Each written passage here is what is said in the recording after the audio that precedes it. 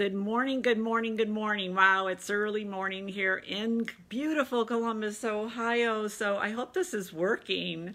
I just wanted to say good morning to everyone, and I'm super excited. It's another beautiful day here in Columbus, Ohio, where I am teaching the world-class assistant to the assistants at Nationwide Insurance.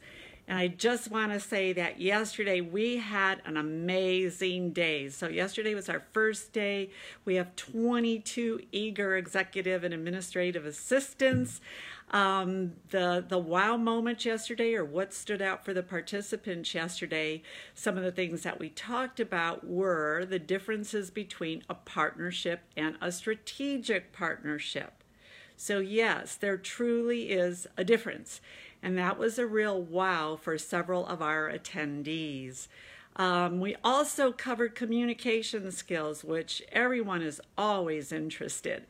And they learned if they had a preferred communication style, and if so, what does that all mean?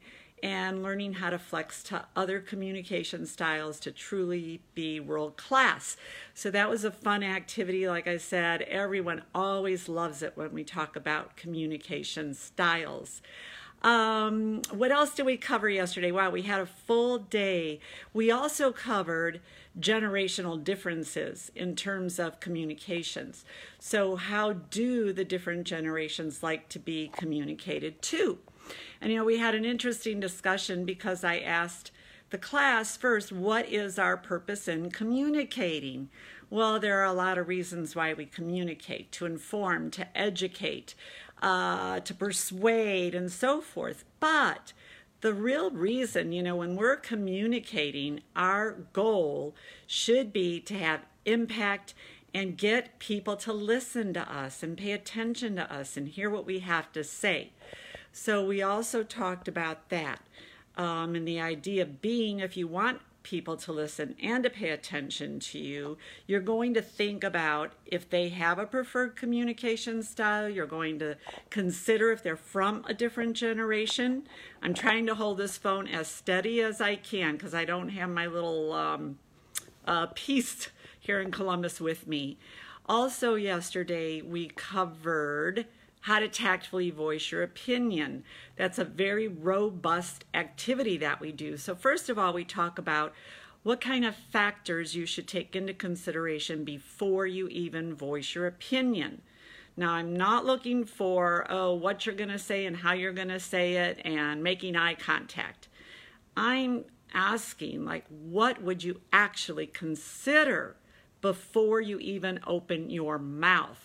So things like your sensitivity to the subject. So for example, if I'm really sensitive about something, maybe that's not the time to voice my opinion. Or maybe the mood, my mood or the mood of the receiver. So maybe it's not a good time again to voice my opinion. Once we discussed that, then I went into the tips when you are going to voice your opinion and how to do that in a way that is professional and that hopefully people will be open to you. And then in class, I present the class with a scenario and they have to write a script. And one person is Jennifer, a high-level assistant, and the other one is Mary Louise, who's not a very cooperative assistant. And then they script it out. We listen to everyone's script, and then the class critiques how did we feel that it all went. If we were in Mary Louise's shoes, would we be defensive or would we be open to what Jennifer had to say? So it's very hands-on. It's a great way to truly learn how to voice your opinion.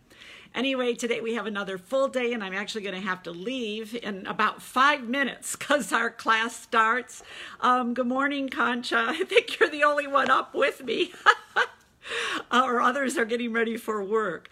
But today, the first thing we're going to do this morning, we're going to cover persuasion skills. I'm going to go through the tips on how to persuade someone, and then the participants are going to have to persuade me on something. So it's a real test of their skill and ability. We're also going to be covering emotional intelligence. We're going to cover resiliency. We also cover etymology, art plus science. So we have another full day planned.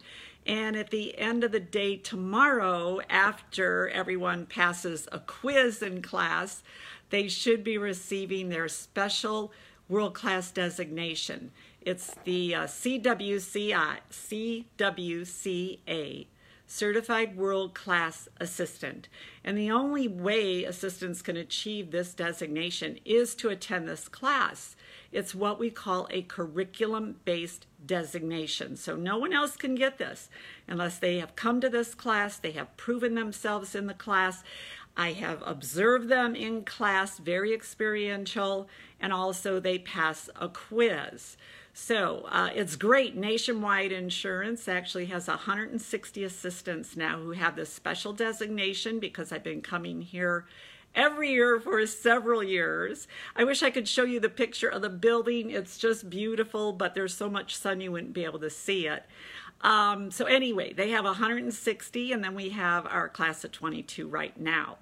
So anyways, I just wanted to tell you what I'm up to today, and if you want to check out our World Class Assistant Designation course, we have one more in Chicago that Julie Reed is teaching in May, and then I'm going to be teaching World Class in Las Vegas this September.